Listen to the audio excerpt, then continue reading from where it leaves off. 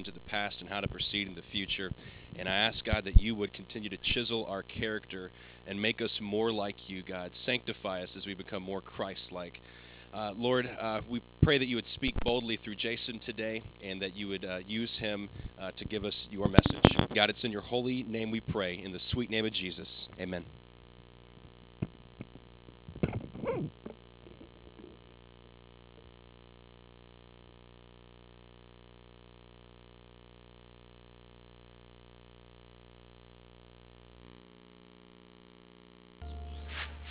What do you think she's doing up there? You hear that? No, I don't hear anything. That's the sound of all our clothes being refolded. Boy, she doesn't stop. How did you survive growing up with her? I spent a lot of time pretending to be asleep. I think she's coming.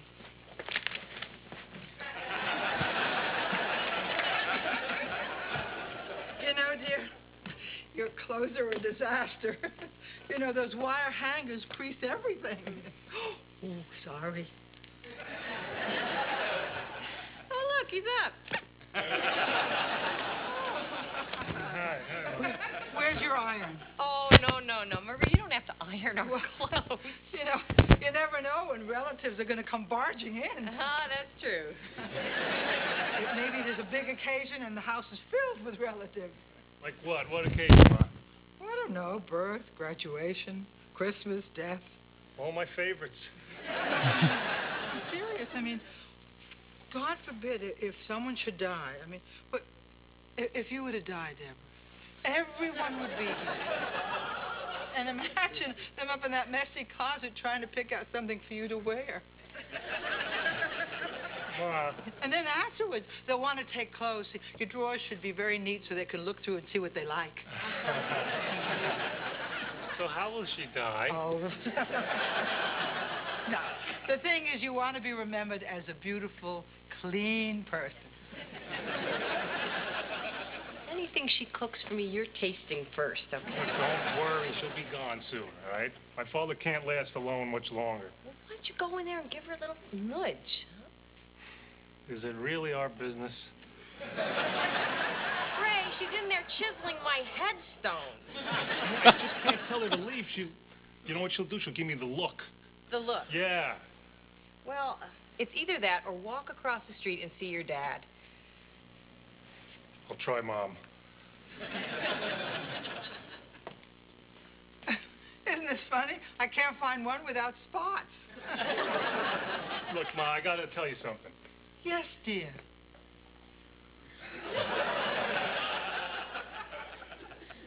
I'm going for a walk.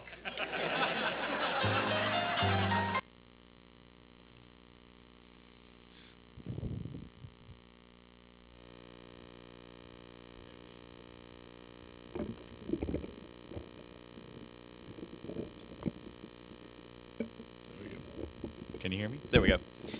We laugh at that because that is hilarious, but some of us live it and it's not so hilarious. I don't actually, so this isn't one of my issues, but that is hilarious.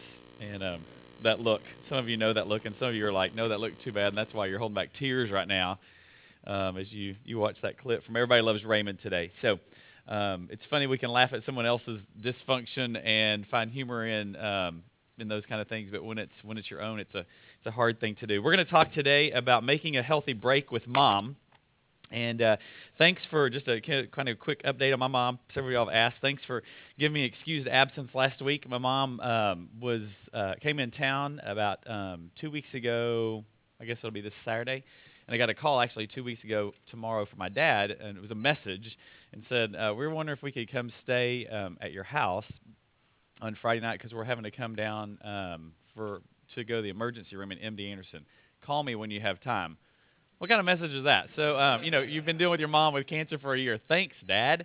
So, anyway, so I called back, and she had been having blurred vision and some headaches, so they took her to the emergency room in Dallas, and she did a CAT scan and found a mass in her brain, and so they were coming down here to take care of that. So they ended up coming, and she was in the hospital for almost 2 weeks. But anyway, she had brain surgery last Thursday, And at about 6:30 I saw her at 6:15. They took her in, and she came out about noon, and she went home to Dallas on Tuesday. So it's amazing modern medicine and miracle of God that that you can have your brain cut open, your skull cut open, and they can put everything back and sew it up and send you home. And she was supposed to have some pretty intense problems with double vision and then learning to walk again because it's on her cerebellum, which controls your mobility and her gait and stuff, and she didn't have any of that. So God was really, really gracious to us, and he would have been regardless, but it was really, really, really good time. So thanks for your prayers and for watching Robert Lewis. He's the guy that wrote it anyway, so he's the one that knows what he talks about. But glad you're here. Y'all awake? Okay. We love Table 8. You are the man of the group. I'm telling you. So give him a hand. That's awesome. Keep going. The last 4 weeks we've been addressing what I call the legs of manhood, and it's because those legs that are given to us in our youthfulness by mom and dad. Okay, they're the things that we've looked at relationally with dad for a couple weeks, several weeks ago over the last month, and then with mom the last couple weeks. And with those two powerful sources, what they do is they give us the strength to grow up and leave child or adolescent life to adulthood and be godly and biblical and authentic men. And so what happens if those relationships aren't healthy and godly as God wants them to be in the way that he made it to be, we leave with weak legs. And in fact, some of you might look down and go, I need a prosthesis. I don't have legs, or I'm missing a leg. And so that's some of those pieces of the puzzle that we're trying to put together and to find maybe that have fallen off the table even, and find what piece is missing and what can we put in there to bring strength back to and become healthy men as we want to be authentic men as we're on this quest. And so starting next week, we've been looking really inwardly and looking to the past, and for really from next week on, we'll be looking at the present. So this is kind of the last of this section, the 8th week I think we're on, of kind of looking back, looking at these relationships before you start moving on. So I encourage you again to look at page 92 regularly, and not while I'm talking though, but you can, on your manhood plan. If y'all started on it, anybody working on it? I'm going to put you on the spot. Anybody? Come on, guys. Authentic men are not passive, right? That's the first thing. So take time to do that, okay? It's really important. This is a picture of me and my mom, but this was when I was in 2nd grade, and we don't relate to each other today as we did in 2nd grade, thank goodness. In fact, even this weekend, or this last 2 weeks, as I was going to spend time with my mom, I went to see her almost every day and try to support her, and my dad was here. It's incredible to thank God and to look at my relationship with her, that it's not one where there's overly dependence on her, or there's control by her, or I feel manipulated by her. And when I was in 2nd grade, I shared that my dad was an alcoholic last time I taught, and so our relationship probably wasn't as healthy as it should have been, even at that age. And she's bald now; she doesn't look like that, but she doesn't have quite that much hair. But that's me and my mom in 2nd grade. I drew a picture in 2nd grade. I was part of my school in 2nd grade entered this Draw Your Mom contest in Garland, Texas, by the Garland Daily News. And I entered it. I drew this picture of my mom, and Eric's going to put it up there. And this was my interpretation of my mom in 2nd grade. She's bent over in a garden. That's her rear end. And I got 2nd place in the entire city for the Draw Your Mom contest. And my mom, I really didn't see my mom like that, but she was a hard worker. And then the next picture was the one in the paper, and it cut us out in side by side. But you can tell the other moms are really happy at their interpretation of their moms. They're dressed like them. They look just like them, literally. And then there's little mischievous Swigert with his mom, and she looks really miffed, doesn't she? So she's really proud of me. Don't you like the helmet on the lady on the left? It's a great look on her. So it's probably coming back, I'm sure. So anyway, hopefully things have changed in my relationship with her. But we're going to talk today about how to address how to act responsibly with your mom, okay? Last week, Robert Lewis on the DVD, he looked at how to act responsibly, or he looked at and hopefully led you to some discussion about what your relationship with your mom looks like and how that interaction exists. And is it healthy, and is it godly, or is it not? Are you overly bonded with your mom? Does she overplay the part that she's supposed to in your life? And so we introduced that bond called the overly bonded with mother wound. And let me define it again. It's an unhealthy emotional relationship with your mother, and it causes a son to either be threatened by the influence of women later on, or it causes him to over-identify with women and remain dependent on their influence and submissive to it. Okay? Let me read that again.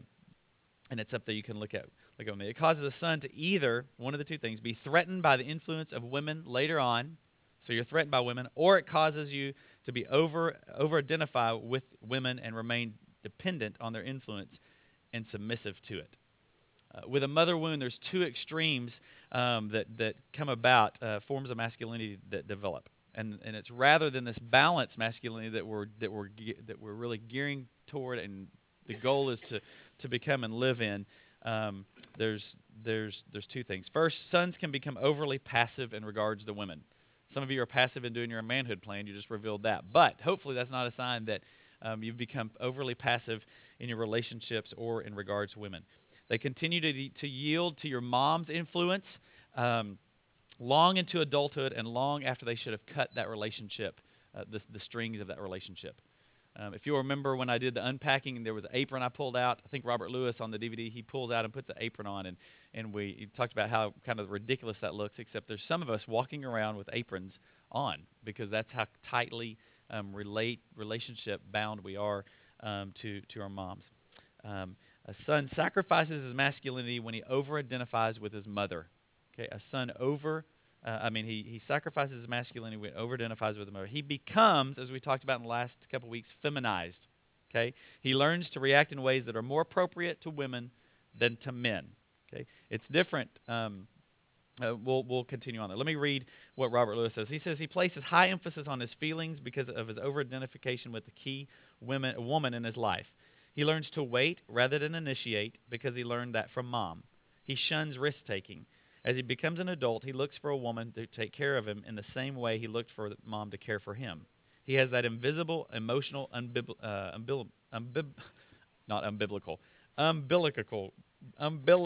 cord. He's moving around trying to connect that cord to another woman if he can't connect it to mom. 3 words identify this man who become overly passive in regards to women because of his relationship. And the first one is the soft male. Okay? And that quote, hear it with balance, though, because God wants us to be discerning in our risk-taking. Okay? He wants us to lead with grace and with kindness and humility. But that's not the same thing as being passive. And he wants us to relate from a deeper part of our life in where we feel, okay? If you're going to relate to your wife or relate to women, you've got to relate on a feeling level, not just an academic or a thinking level.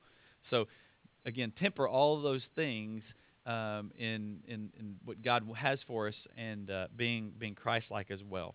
So the soft male, what the soft male can do, it points you toward a couple of different things because it brings you to this passive stage to where you shrink back from women.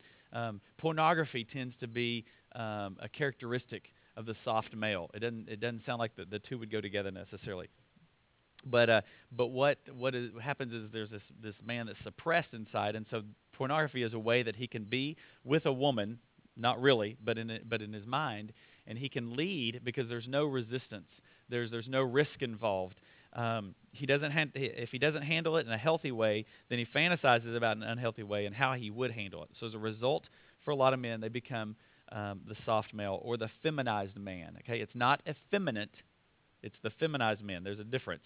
A lot of men get attached in a very unhealthy way to pornography. It's the one place they can go in a fantasy relationship where they feel like they can act like a man when relating to women without being suppressed by that woman, or over-identifying with her in that way, a way that he has to submit to that woman. He can be the leader in that fantasy relationship. Okay, guys? So a lot of people go, why am I, why this person, a buddy, or the world, why are they drawn to pornography, and you never relate it back to your mom? But sometimes that's exactly why. If pornography is a problem with you, and it's a problem not just in the first case of extreme masculinity, it's also in the next one. Because a lot of times it goes back to these inadequacies that we have because of this relationship with mom. The soft male, the feminized man, okay? Another phrase is the passive husband. the passive husband. And I see this a lot. I see it in church. I worked with couples here, in particular newlyweds, for 10 years, and watching. It was interesting watching different couples and the dynamics of how women and men that were married interacted. And there's a lot of husbands that are passive, and they have this connected with this mother-wife kind of thing. In other words, he's married to someone who continues to take care of him, continues to keep him in adolescence, the way his mom did.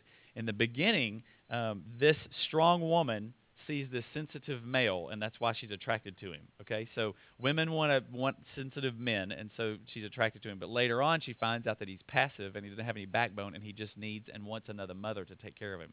He doesn't lead. He doesn't make decisions. He doesn't lead financially. He doesn't lead physically in intimacy. He doesn't lead the family with kids later on, and it happens over and over again. And it's a lot of times it's tied back to that overly bonded relationship with their mom. I have a great couple that I'm friends with, been friends with for a long time, and this is so much of the picture of their lives. She saw him as a very strong leader, and after they got married and a few months later, she realized he wasn't a strong leader. He was quiet, but he wasn't strong. In fact, he was very, very passive. And for the first 2 years, it was like this, because she was strong, not overly strong, but she was strong, and she needed a strong leader, and she wanted that, and he would not step up to the plate. And so much of it goes back to that relationship. So important thing. The soft male, the feminized man, and the passive husband are all part of that first kind of camp you can be in. Secondly, the opposite side, sons can be overly dominant in regard to women. Okay, and we see this just as much. It'd be nice if we found some balanced, authentic men out there. But dominant in regard to women. If they've been threatened by their mom, what happens in this case is a son growing up with mom contends with her and resists her influence through life. Eric, you taught this session last year, and this year he conveniently scheduled a baby to be born. So I'm here this week. But he has a great story. If you want to listen to his podcast, you can download it off the website from last year. But he talks about his family dynamic of him and his brother, and this was his brother. And his brother contended with his mom all the time, and he's lived his life being dominant over women, controlling women. He's not married. He's close to my age, I think, and you can again kind of download that if you want to hear the rest of the story, because it's a great example of that. Later on, after mom, he sees women as a constant threat to his masculinity. Okay, and so when he sees them, a strong woman, he sees them seeking control over him, and he decides they're not going to control me. Okay, I'm not going to have that. That's what I had all my life. So he becomes too strong in his relationships with women, too demanding. And that's how he interacts. He develops it's kind of a my way or a highway or the highway mentality. And he's threatened by any woman's assertiveness, whether it's in the workplace, it's a dating relationship, it's friends, or whatever. All the women around him become people or who he can dominate. And when he gets into a marriage and a woman tries to express herself and her feelings, her rights, and her equalities, he sees that as an attack on his masculinity because he's uncomfortable, and so he can't deal with that. He feels like he has to dominate her and rule over her and suppress her, or else, if he doesn't, she's going to take control. Possibly you know some of those. If he's a Christian man, he loves the word submit. He loves that part of the marriage vow. I promise to submit. And he loves that word because it speaks right to the issue of his wound, because he needs someone to submit to him because he's not going to submit to them. Okay?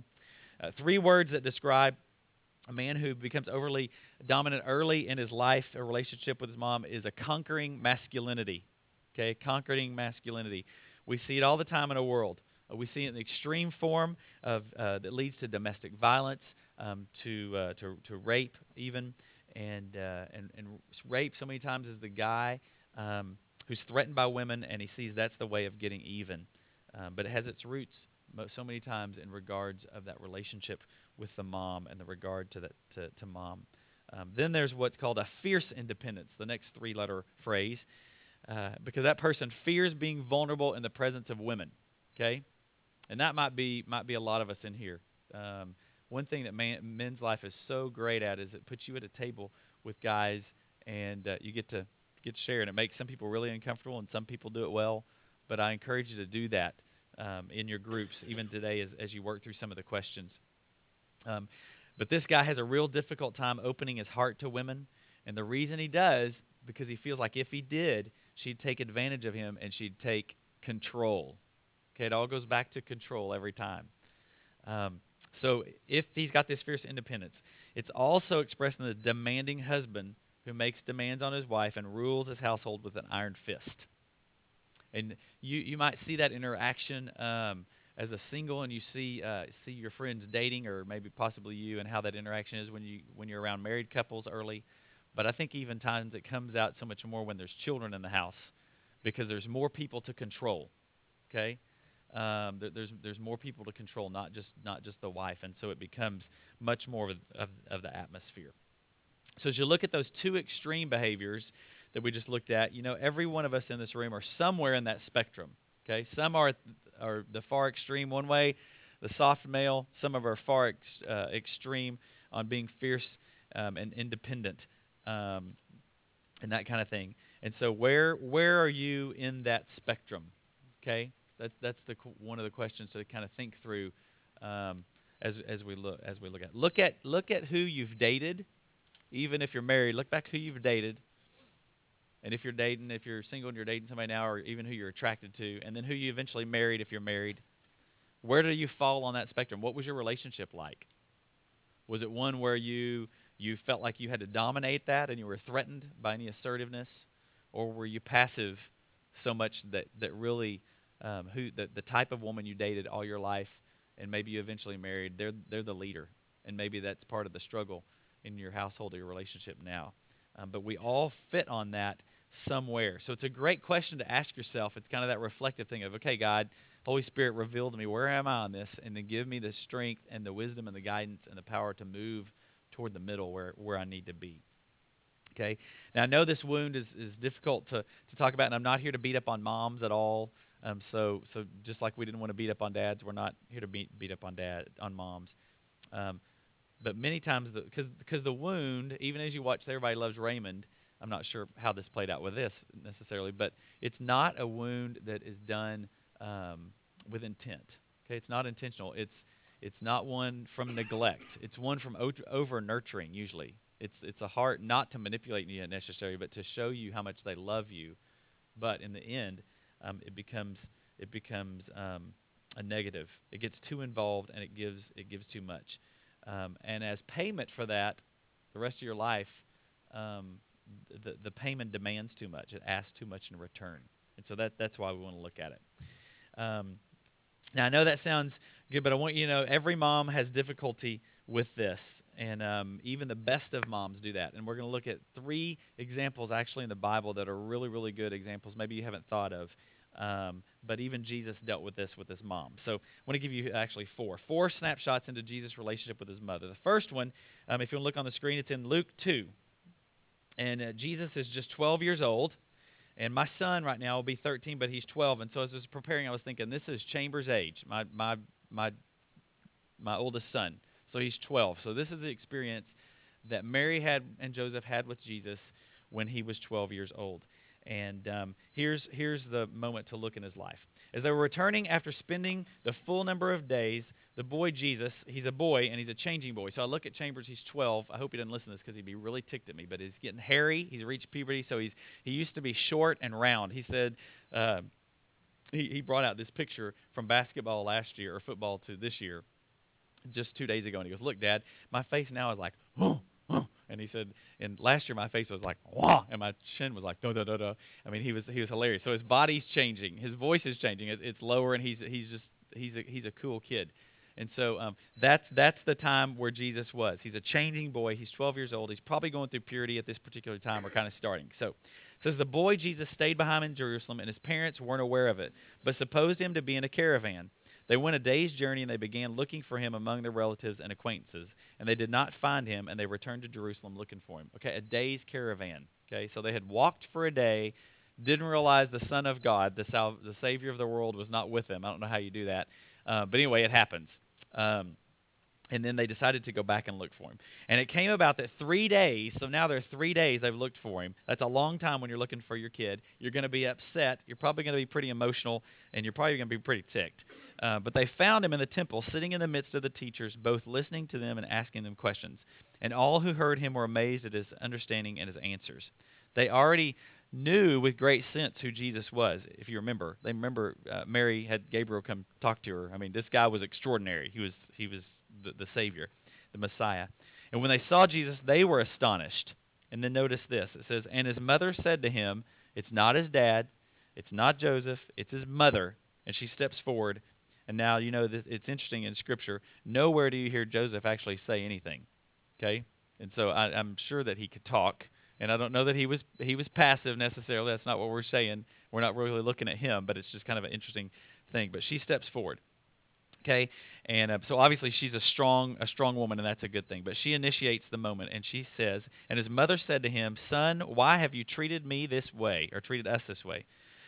Now notice if the dad was saying that, he probably wouldn't say, how come you've treated us this way? He'd say, what in the fat were you thinking? Where were you? Come on, why'd you hang out, and why do we have to confine you, and that kind of thing. But it wouldn't have been a personal affront to him. He would speak on a task level, but not mom, okay, typically. She doesn't speak that way. She has a whole different language. She says, son, why have you treated us this way? So let me paraphrase. Why have you hurt your mama? Why would you do that to me? Okay? We might say, why'd you do that to us? But it would be, I think as a man, it would be an embarrassment kind of thing more than the mom. Now, the reason I tell you this story is because Mary, of all people, she should have known what the situation was. Again, she's the one who gave birth to Jesus. She's the one who the angel appeared to, and she knew that she had the Son of God. She had Emmanuel, God with us, inside her, and she says she treasured all these things in her heart. Knew that there was going to be the Son of God, but she's still a mother. Okay, she wasn't divine. She wasn't all God and all man. She was all woman, and so she's still a mom. So that all gets mixed up together. So Jesus in this moment gives her some relational clarity. Okay, that's what he does. And he does it kind of in a way that looks kind of abrupt. Remember, he's 12, and he's sharp. So he says, why is it that you were looking for me? Did you not know that I'd be in my Father's house? And of course it says they did not understand the statement which he made to them. But they should have, and Mary probably should have in particular. But what you hear in this moment is not that. If you listen closely to what's being said behind the lines or between lines, you hear this. Cut, cut, snip, snip. There's an umbilical cord, an invisible one, and Jesus is snipping it. Okay? She's saying, why did you do this to us? Why did you hurt me? I'm your mother. And he starts snipping that invisible kind of emotional umbilical cord. Now look at the second passage. And this occurred when Jesus was 30. Who's 30 in here? Anybody? Not over 30, like 30 exactly. Anybody? There we go. What's your name? Charlie. Charlie's a strapping, cool 30-year-old. Glad you're here, buddy. So he's 30. So he's Charlie's age, okay? So he's not a boy. 18 years earlier, they've had this experience, and he's a man.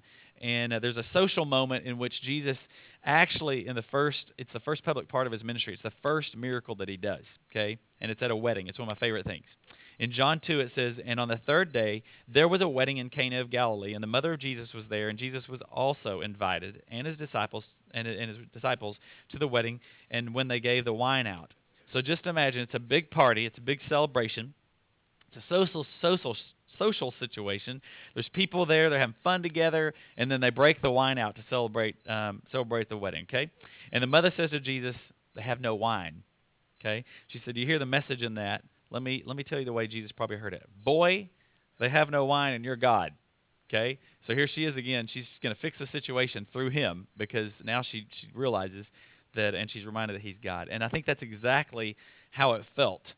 And maybe you can sense that as well. There are orders being given. She doesn't go to Jesus to make him aware. It's a thing of show your stuff. They're out of wine. Come on, let's perform, and make sure that we have wine. They're being given indirectly, though the relationship. I think there's some sense that you owe me. This is a wedding, and I need this from you. And what does Jesus say? Well, Mom, come on. No, he doesn't say that. He speaks as a man. This is strong too. And who doesn't want to be bonded to his mother in this way. He doesn't say Mom. And listen, it's strong. He says, Woman, what do I have to do with you? Don't push me. Basically, that's what's happening here. Again, another one of those cut of the umbilical cord. Think about as a 30-year-old Charlie, when your mom would say something to you, she was trying to get you to do something that maybe you weren't ready to do or wasn't what you wanted to do, and you turned to her and you said, Woman, I mean, that probably wouldn't be very good. I mean, that's not great. My mom still, I can go to church with them in Dallas. I haven't been a long time that I grew up in, and she will tell me to quit talking in church. And when I want to say, "Woman, I'm a pastor. I know when to talk in church. You know, when I can do that, when it's inappropriate and when it's boring and how to be sneaky and all those kind of things on it." But I don't call her woman. I just let her talk and do her thing. But notice he's a 30-year-old man. Don't tell me what to do. Maybe another way of paraphrasing is, take your umbilical cord away from me. I don't want it. So there's a second. The third one is in Matthew 12, and it's 2 years later. So Jesus is 32. He's in his public ministry, and he's well into it. And there's some spiritual clarity that needed to be given to mom, and it says this in Matthew 12. While he was still speaking to the multitudes, behold, his mother and his brothers were standing outside seeking to speak to him. And someone said to him, "Behold, your mother and your brothers are standing outside seeking to speak to you." Now let's just ask the question. There's this person that says someone said to him. Okay, who do you think sent the someone in? Mom. Yeah, mom and brothers, probably, because it's not the thing of, oh, there's someone just out there talking to you. They found the mom, and they sent her in, and they sent her in. So it was probably commissioned by Mary. So just listen to the request. Behold, your mother is out here with your brothers wanting to speak to you. But he answered the one who was telling him and said, "Who is my mother and who are my brothers?" And stretching out his hands toward his disciples, he said, "Behold, my mother and my brothers. But for whoever does the will of my Father who is in heaven, he is my brother and my sister and my mother." Again, cut, snip, snip. And it sounds really harsh. In fact, it's like, imagine if your mom came to the door and said, "Hey, Jonathan, your mom's out there." And you say, "Who's my mother?" You know, if she heard that, that would be like, boom. I mean, send our moms into oblivion, some of them, because they're our mothers. So go tell mom that. Now you think, well, that must have been a tough relationship, but it didn't have to be a tough relationship. And I think they had a sweet relationship, actually. I think they had a great relationship. But I think it was those examples where Jesus set the boundaries of what the relationship was going to be. And then as I was studying, I was thinking, okay, what would it be to be the mother or the father of the Messiah? I mean, I would think she would have to be overly bonded to take care of. Even though he's God, he can take care of himself. It's a thing of, I've got this precious thing that I'm responsible for. So it's kind of a hard thing to do. I'm glad I wasn't Mary. So anyway, all this comes to an interesting ending at the cross. The fourth place we want to look in John 19. And I want you to see this because this is a healthy ending, and it's a very healthy ending. Okay, you need to understand before I read the passage is that Jesus kept his mother from rebonding with him. Okay, so the next year he did that, and listen very closely. In keeping her at a certain healthy distance, she did not lose Jesus as her son. Okay, what she did is she gained back Jesus as a man who was healthy and had a self-identity of who he was in his own right. And so this is what happened. Listen, there were standing by the cross of Jesus his mother and his mother's sister Mary, the wife of Clopas, and Mary Magdalene. And Jesus hanging on the cross, when he saw his mother and the disciple whom he loved, that's John, standing nearby, he said to his mother, as he was on the cross, "Mother, behold your son." You knew this from the very beginning. Here I am, but here's what I think he's probably trying to tell her, and here's the message. Here's your son, a man, and you would have never put me here. You would have kept me from this because you love me so much. And behold, your son.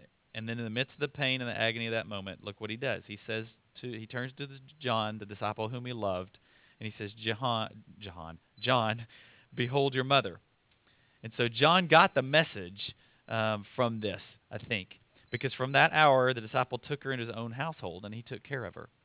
And so what that means in the end was Mary wasn't caring for the Jesus boy. Jesus, the man, was caring for his mother, and that's the way it should be. But not out of an overly bonded relationship, not out of total obligation or manipulation or guilt, but because there was a healthy relationship there, and he could take care of his mother. So what I want to do is make 7 suggestions to you for healing the wound. And maybe you're going, this doesn't apply to me at all. That's great. Write it, fill in the blanks, okay? Because you can share it with somebody. And some of you are going, this doesn't apply to me at all, and you're in total denial, and you'll get totally revealed that this is exactly where you are. And then some of you are sweating because you're going, this is exactly where I am and I don't want to face this, okay? So we're all over that spectrum today. But here's 7 suggestions that I think would be helpful for you, okay? The first one is always start with the understanding that breaking mom's over-involvement, if that's the case with you, and it's not everybody, is good for you and it's for her, okay? Always start with understanding that breaking the mom's over-involvement with is good for you and her, not just for one of you. It's not going to feel like it in the beginning. It's going to feel awful. But it is, because authentic manhood is impossible without it, okay? As long as you get tied to mom in a healthy way, whether it's large or small, it's going to stunt your growth in masculinity. And the same thing is true with dad. And maybe that was more your issue. But it is a painful thing, but it's a thing that is really, really good for you, okay? So that's the first thing. The second thing is recognize that your ultimate goal is to become a man whose vision is fixed on what God thinks and not what mom thinks. Your ultimate goal is to become a man whose vision is fixed on what God thinks, not on what mom thinks. Now, that's assuming you have a spiritual vision for your life. And if you don't have Christ in your life and given the trust of your life to him, then you don't have a spiritual vision for your life. That's the first step of knowing Christ, understanding who he wants to be in your life, the sin in your life, the separation that brings, and then the wholeness that Christ brings back into your life. So you got to have a spiritual vision for your life. If you don't, it wouldn't apply. And so if you do have a spiritual vision, it's time to finally turn and decide, what does God want for my life? Not what does my mom want for my life? What does my dad want for my life? Not even me, but what does God want for it? Here's the way Jesus put it in Matthew 10:37. He who loves father or mother more than me, he's not worthy of me. Okay, it's that leaving and cleaving deal that we talk about even in marriage. So real manhood begins where a man begins to ask the question, God, what kind of man do you want me to be? What kind of man do you want me to be? This little black book I have, it's my journal, and I've filled out several of these little fillers, and I'm going to read you something as we close in a few minutes out of here. But this is that walk for me over the past couple of years in particular, and it's fun to look back. I looked back even when I came in today on a year ago today, where I was and what God was doing, and to look, and there's still some of the same things that he was dealing with me, questions are still there even today, a year later, exact day, a year later. But some of them he's led me through, and he's been faithful to because I haven't been passive in them, and I've sought him in those. God, what do you want in these things in my life? And so I encourage you to look at that, ask that question. It becomes an act of the will and the faith, and your faith, instead of just being passive and just becoming what everybody else wants you to be. Okay? So you're going to follow that vision, or you're going to keep yourself tied to the past, and that's going to be a real issue at that point. Third, stop complaining or struggling with mom. Stop complaining or struggling with mom. If you have this wound, get the support, encouragement, and help you need from other men, or if necessary, a counselor, if the wound is at a serious level. And here's the key. Develop a plan for a healthy independence from mom. And if you don't have a plan, it's not going to happen. Okay? It's not just going to happen overnight. Underline the word healthy and invite feedback from men around you to avoid serious errors in making the break. Okay, Proverbs 27:17 says, iron sharpens iron, so as one man sharpens another. If you're struggling in this area, you got men around your table, everybody but table 8. You can join another table, buddy. Charlie, he's a great 30-year-old man right there. But it might be the men around you. It might not be. But find some men around you that can help you through that, and they can be iron to help you walk through that, okay? Because you can and you need to make a healthy break. You can wield an axe, but that's not how you love your mom, and that's not how you honor your mom, okay? Last year, as men, we went through men's life. Eric and I both dealt with several men that this became the thing of men's life for them, and they made some major strides. In fact, there's a man that walked through, and he decided that he was gonna really try to relate to his mom in a healthy way, and he did some of the next steps we're going to talk about. But it was really difficult. But he had men around him. He had older men, older than me, older than Eric, but he had Eric and I in his life, as well as people around him. And every step of the way, he's involved us, and we've encouraged him and said, no, that's too harsh, or no, that's a little bit too flim-flam, a little passive. It's not clear what you're trying to do here. but it's all out of love and honor and respect to your mom. And so have men around you. You can't do that by yourself, okay? So in to do that, there's three things you need to know about the plan. First, the plan should address specific issues with specific applications that are troublesome to you. So here's the issue, and here's the application, and it's very specific. It's not, Mom, you always control me. Mom, you manipulate me. Mom, I feel smothered, okay? It's not those things. It's very specific. It may be your mom's interference in your marriage. It may be the excessive time demand she's still making on you as an adult. It may be her excessive need for attention, her emotional manipulations, inappropriate remarks or criticisms to you or your family members, her unwillingness to release you, or an unwillingness to acknowledge who you are. She's living in some kind of time warp.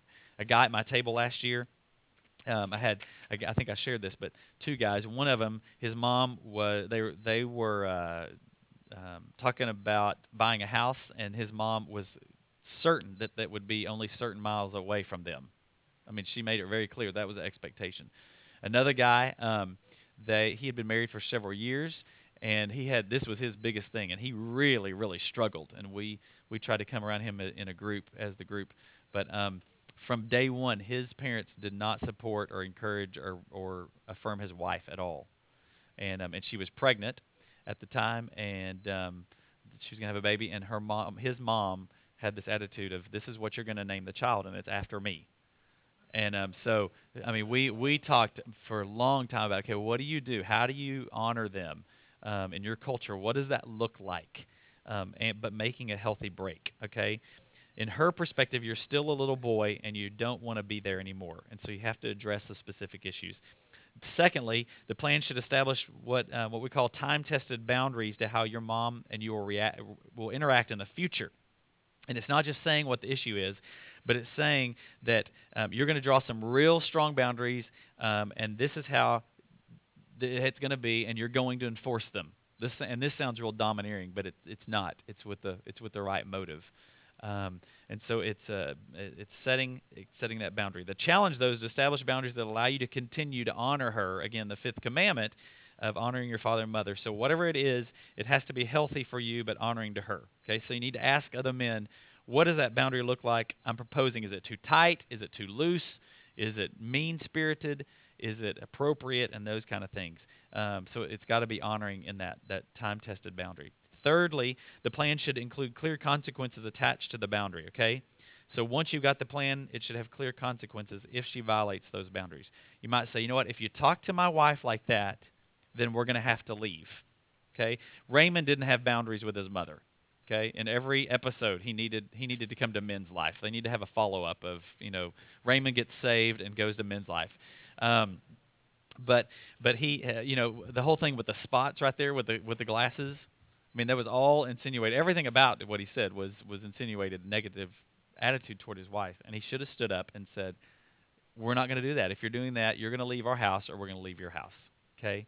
If you're going to say something derogatory, if it's something with your children and your mother in the interaction, if you're going to say if it's a language habit, whatever it is, you make it clear that this is unacceptable, and if it happens, then we will be removed from the situation. Okay, and it's hard. Okay, so if we come to your house for Christmas and this happens, we will leave the house. But you're not severing the relationship, but you're severing that cord of over dependency on each other. There's going to be consequences. Now, some of you might say, I need help with that. That's really difficult. Like Raymond, he said, okay, you're going to go talk to your mom or your dad? And he goes, I'll talk to mom. And then he's talking about the face, and then we saw the face, and then he melted and said, I'm going to go take a walk. So we need support for that, and it's extremely to have both men around you, but also there's a book called Boundaries by Henry Cloud and John Townsend, and this is a great book. Actually, we're going to offer this as a milestone class starting in January or February, so you can be looking for that. But it's a great book, and they have several different kind of editions: Boundaries for teenagers, Boundaries for marriage, all that kind of stuff. But this is kind of the generic one, and it is really, really, really good, and it can help you walk through steps to do this exact thing. This guy was telling you about, he wrote his mom a letter, and he set a boundary with her, and she didn't respond well. In fact, she showed up in town. She lived in another state, not just a close state, but real far away state. And she called and said, "I'm here, and I have an appointment at the church's counseling center, and I wanted to see if you wanted to come." So he didn't know she was going to come. Manipulated the whole thing. So he called me and said, "Would you go with me and sit in on this appointment with me?" And I said, "Sure." So I did, and they hadn't seen each other. They hadn't talked in I don't know how many months until they walked in the waiting room of the counseling center, and it was like cutting ice. I mean, it was like cold as you can get. And I was like, "Hi, I'm Jason." No, it wasn't that. I was like, "Hello." So, but I sat there and listened to this. He gave her the letter of basically, this is what my relationship, if you want it, will look like from now on. And then it was an hour long, and she left, and he left, and there's been some follow up with that. But it wasn't he was not wrong. I think he was right. I think he handled it correctly, but it was firm and it was tough. It was really tough. But in the long term, that's the only way they're going to have a relationship, a healthy one. So boundaries is great. We have it in our bookstore, and I'd recommend pick it up and read it. Again, it's good for any relationship kind of things, okay? Number 4, communicate your plan in one of the following ways to your mom and stand your ground regardless of how she responds, okay? And here are 2 ways you can do it. First, just through a new way of relating to your mom. Okay, some of these issues might be mild. They don't require a letter of setting a boundary. They don't require a counseling appointment. They don't require any of that kind of stuff. Depending on the intensity level or the lack of it, you might just say, I'm going to change the way we do this. I'm going to tell my mom that we're not going to come there for Christmas this year. We're going to stay home, and that's a tradition that we've made. Okay, I set that boundary with my parents. It was a holiday one. It was a Christmas one. And I said, I grew up always going to my grandparents' house. And so that was kind of the expectation. My brother was giving me all kinds of trouble about it. We grew up and we all got in the car and we drove. And he's not married and has never had kids, so he has no clue what life is about. That's nothing if you're not married. That was he's one of my issues. So don't go there. And that's not actually one of the ones listed here in the book, but I might add it because it would be a good one. It'd be like 24 weeks long just itself. But I told him, basically, he called and, gave me this all guilt manipulation thing. And I said, "Jeff, you know what we're going to do as a family is we're going to stay home, or we might go after Christmas, we might go before, but on Christmas Day, we're going to be in our home, and all of you can join us if you'd like to." So it was just a simple conversation. And I'm sure he did a wah and did his deal, and that's okay. But I'm an authentic man, so it doesn't matter. So anyway, so that's that. It doesn't have to be this incredible thing. You can just do those simple kind of things. If you find that she doesn't respond in a good way and she begins to emotionally punish you or manipulate you in some other way, then it might require the second step, and this is the second step, through a face-to-face meeting where you talk about the specific issues. And this is what I was talking about with that gentleman earlier. Okay, it's fairly dramatic, and you're going to feel like a little boy when you do it. But you've got to put down the little boy and have the big man stand up. You got to say, this is the way it's going to be. And when those emotions and those appeals of love, remember Raymond's mom's face, that's what it was, that little face that they knew, that he referred to. And then what are you going to do to your mama? Those kind of feelings start to flow. You just have to stand firm. And again, when I was a child, I acted like a child. I became a man. I put childish ways behind me. Okay, you've got to say, this is the way it's going to be, and I love you, and I really do, but this is the way it's going to be. God has called me to leave and cleave to my wife. God's also called me to leave and cleave to him, and I'm moving forwards, Mom, not backwards. And that's what that counseling session was all about that we had with that gentleman and his mom, and he did a great job. It required a face-to-face meeting, and not just one, probably several, okay? 5th, we're almost through the 7th, use the men in your life to report back for clarity, encouragement, and accountability, okay? This is very helpful. You got to do that. And some people call it just accountability, but it's more than just being accountable. I did the right things, but it's also to give you support and encouragement. It's very helpful, especially if mom chooses to do a battle with you, okay?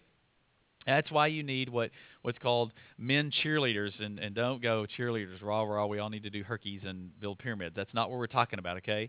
But we need to come around each other and encourage each other and say, you're doing the right thing. You're a godly man. You're seeking the Lord, and you're praying. I'm praying with you, and you can do this, okay? And I'm proud of you. I met with a man yesterday, and he's in his 70s, And he came to meet with me because he, about a year and a half ago, no, more than that, 3 years ago, he had an experience here at church with someone that ended up really negative and kind of a judgmental thing, and the way the person handled it was pretty hostile, and it really hurt this man's, basically it hurt him. So he told me about it. So I said, well, when are you going to this was 3 years ago. I said, when are you going to reconcile with this guy and meet with him? He said, I'm not going to. So he's kind of forgotten it, he thought, and so he has a walking partner. He has a cheerleader. And so he called and met with me yesterday. So he's 70 something. He said, I have this walking partner, and he said, we're talking, this came up, and he said, I've been praying for you. When are you going to reconcile about that? And he had read something in the Word, a passage out of Matthew that he's read many times, about going to your brother if there's aught between you, and make things right before you offer your sacrifice or take your offering. And so he was convicted. And so he came and he asked me if I would go with him to meet with this person. Okay, that's what being an authentic man is. That's the step that he's talking about. And so, go back for clarity, encouragement. And I got to look at this man in his 70s and say, I'm proud of you. You're doing a manly thing. This is a godly thing and a Christ-like thing you're doing. It's biblical. It says it. And you're having the courage to do it. And we all need to hear that. Doesn't matter how cool, how buff, how cool, or whatever the word is, godly we think we are. We need to hear those words from other men. Okay? So, incredible thing. Number 6, if you're married, and listen closely, guys, tell your wife you've got an over-involved mom in your life, okay? You need to recognize that, and you need to state that to your wife and say, I know this is the issue, because your wife knows it, and she might not want to tell you, okay? She might be too scared of you, or she might not want to bring it up because it's going to ruffle feathers or it's going to sound judgmental. But your wife knows if you have one. But I can't tell you what it will do to your wife if you will take responsibility for it and say, honey, I know this is an issue, and I'm going to take steps to correct it. I mean, her love for you and her respect will soar. You'll be like, I don't know what. She'll just think you're cool. We'll leave it at that. So, but she'll be relieved majorly. And it'll keep the pressure where it needs to be on the primary relationship, and the relationship is between you and your mom. It's not between your mom and her, okay? And she needs to understand that, and you got to make that clear with your mom. Finally, the 7th thing, in some cases, your efforts to establish a healthy relationship with your mom result in a time of emotional punishment, or even with your mom becoming angry at you. And my encouragement is to not let that derail you from what you're doing, okay? Give her time to adjust, and I promise you, she will adjust, okay? This is not written by a man. It's written by Beth Moore. But this is a great book called Get Out of That Pit. It's her newest book. It's an excellent book. And she has a quotation I want to read to you just about that exact thing. It says, if you're the first one who escapes a family pileup, you'd think your fellow pit dwellers would be happy that at least you got out. You'd think your deliverance would give them hopes of their own. But for some reason, that's often not the way it works. Usually when you get out of the pit, somebody in the family feels betrayed that you felt a change was necessary. They think it means you're saying something is wrong with the rest of them. Sometimes when a person decides to have a mind made up toward God and feet firmly set upon a rock, loyalty to him is misinterpreted as disloyalty to the family. Actually, nothing has the potential for greater positive impact in a close-knit group of people than when one decides to break tradition and pursue another level of wholeness. I'm convinced that health can be even more contagious than infirmity. Until the breakthrough comes, however, and the Jesus virus catches, you better glue your feet to that rock. The pressure to resume your old rank can be titanic. Okay? It will cause ruffles. This guy that I told you I met with a counselor, his whole family thinks that he has become this fanatical Christian who's judgmental to his mom, and she's done nothing but take care of him all her life, and she wants to see her grandchildren and all these things, and it's all bunk. It's all the dysfunction of their family because they're not seeing it. Again, he's getting all this family pressure of he's the wrong one, and he's taking the steps to do things right. But in time, they'll adjust. They will adjust. My issue, there's some issues in my family. I had to set a really, really strong boundary the last year. And I had to sit down with some of my family members and say, this is a boundary that I'm sitting in. You've got to understand what God's doing in my life. And I thought it was going to be a real reaction mode, and it was really incredible. Very, very supportive, very understanding, and God over time has allowed those things to be worked out in me and him to work them through me. And so that letter never had to actually be sent to the person But it was written, and it took hours upon hours to script because I wanted to be so exact and be godly in what I was doing and precise. And I still have the letter, and hopefully I'm never going to have to use it because God has done a work in me that allows me to move beyond that. So it's really, really encouragement. Okay, let me read a letter real quick, an example. And I'll just read the follow up from the mother. This guy has this relationship with his mom where she's totally involved, manipulated him for years. She's used intimidation. She's dominant. She uses a lot of guilt on him and that kind of stuff. So he writes this letter and he says, "Please recognize that as a grown man, I must follow the call to be a man no longer tied to his mother. I must follow the biblical command to leave my parents' home and cleave to my wife. And please understand." Please don't use emotional manipulation tools on me in the future, for I'm planning to resist them from now on. He talks about his wife. He says, "I love you, and I await your reply." And it sounded really good if you'd read the whole thing, and I could have, but too long. But here's the mom's reply. "Dear son, maybe there is no legal means for you to get rid of me as your mother or as your mother-in-law, but I can sure try to make it easier for you to be free of me emotionally. I hereby grant you permission to forget I exist, or ever was, or ever will be a part of your life or the lives of your children. I realize that I realize that is the way it is anyway. But just in case you occasionally feel burdened with the fact that I actually do exist and you have put up with me, I want to remove that obstacle for you. I'll admit that I am not doing this just for you and the kids, as I am truly weary of the hostility and rejection, as well as the shattered hopes and dreams I had for us. I've waited so long for us to be friends, the kind of friends that I believe we once were. It's not easy to say goodbye to such an important part of my life, but you have really left me no choice. With all the love I'll hold in my heart for you both, your ex-mom. P.S. I know how Jesus felt when he spoke in Matthew 23. Oh, how I have longed to gather you together as a hen gathers a chick under her wings, but you are not willing." Okay? The whole tone of that is control and manipulation. If you hear that and go, "That's a sweet mom, he did the wrong thing," then we have a counseling center on the 6th floor, and I can give you a couple of names, okay? I mean, some of you did anybody write that letter? I hope not in here. Oh, it's tough, but that's disgusting. But he hung in there, and the word is that she came back. She got her son back.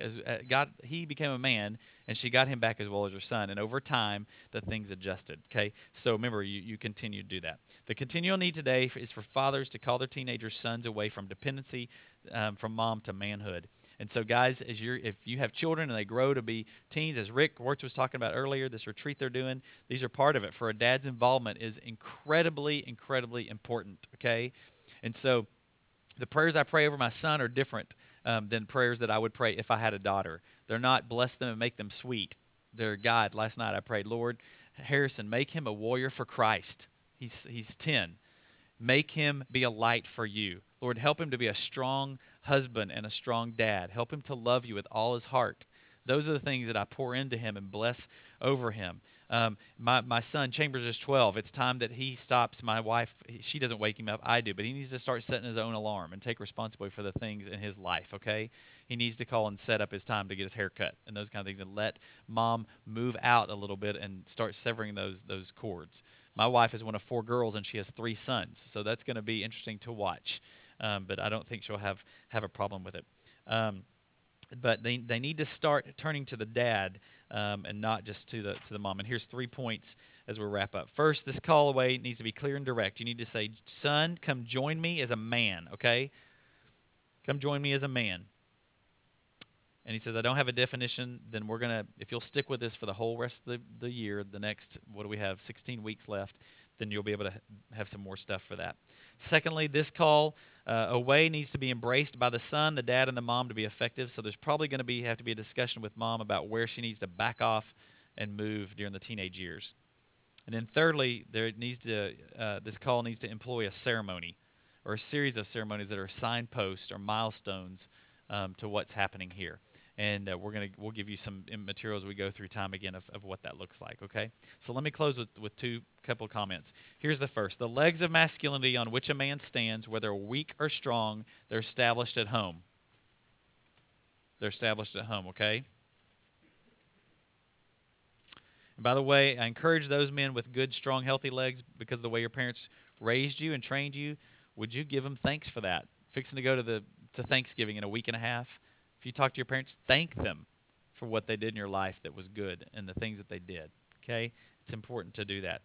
If you have shaky or hurting legs, or maybe you feel like they're missing, then do this. You go out into the world, even with those legs, and you stand up and you be a man. And you're going to be empowered to do that, and information and practical ways to do that.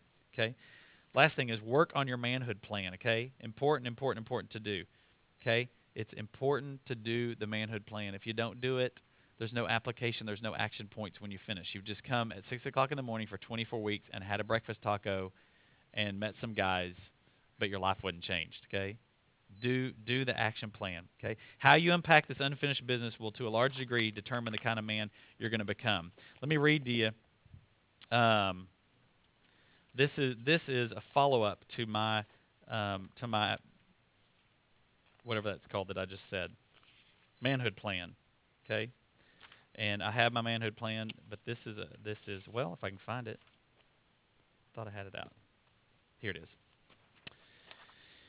This is an email that I sent to basically to my 3 cheerleader guys, okay? And this was just sent back in August. So I had God had done a great thing.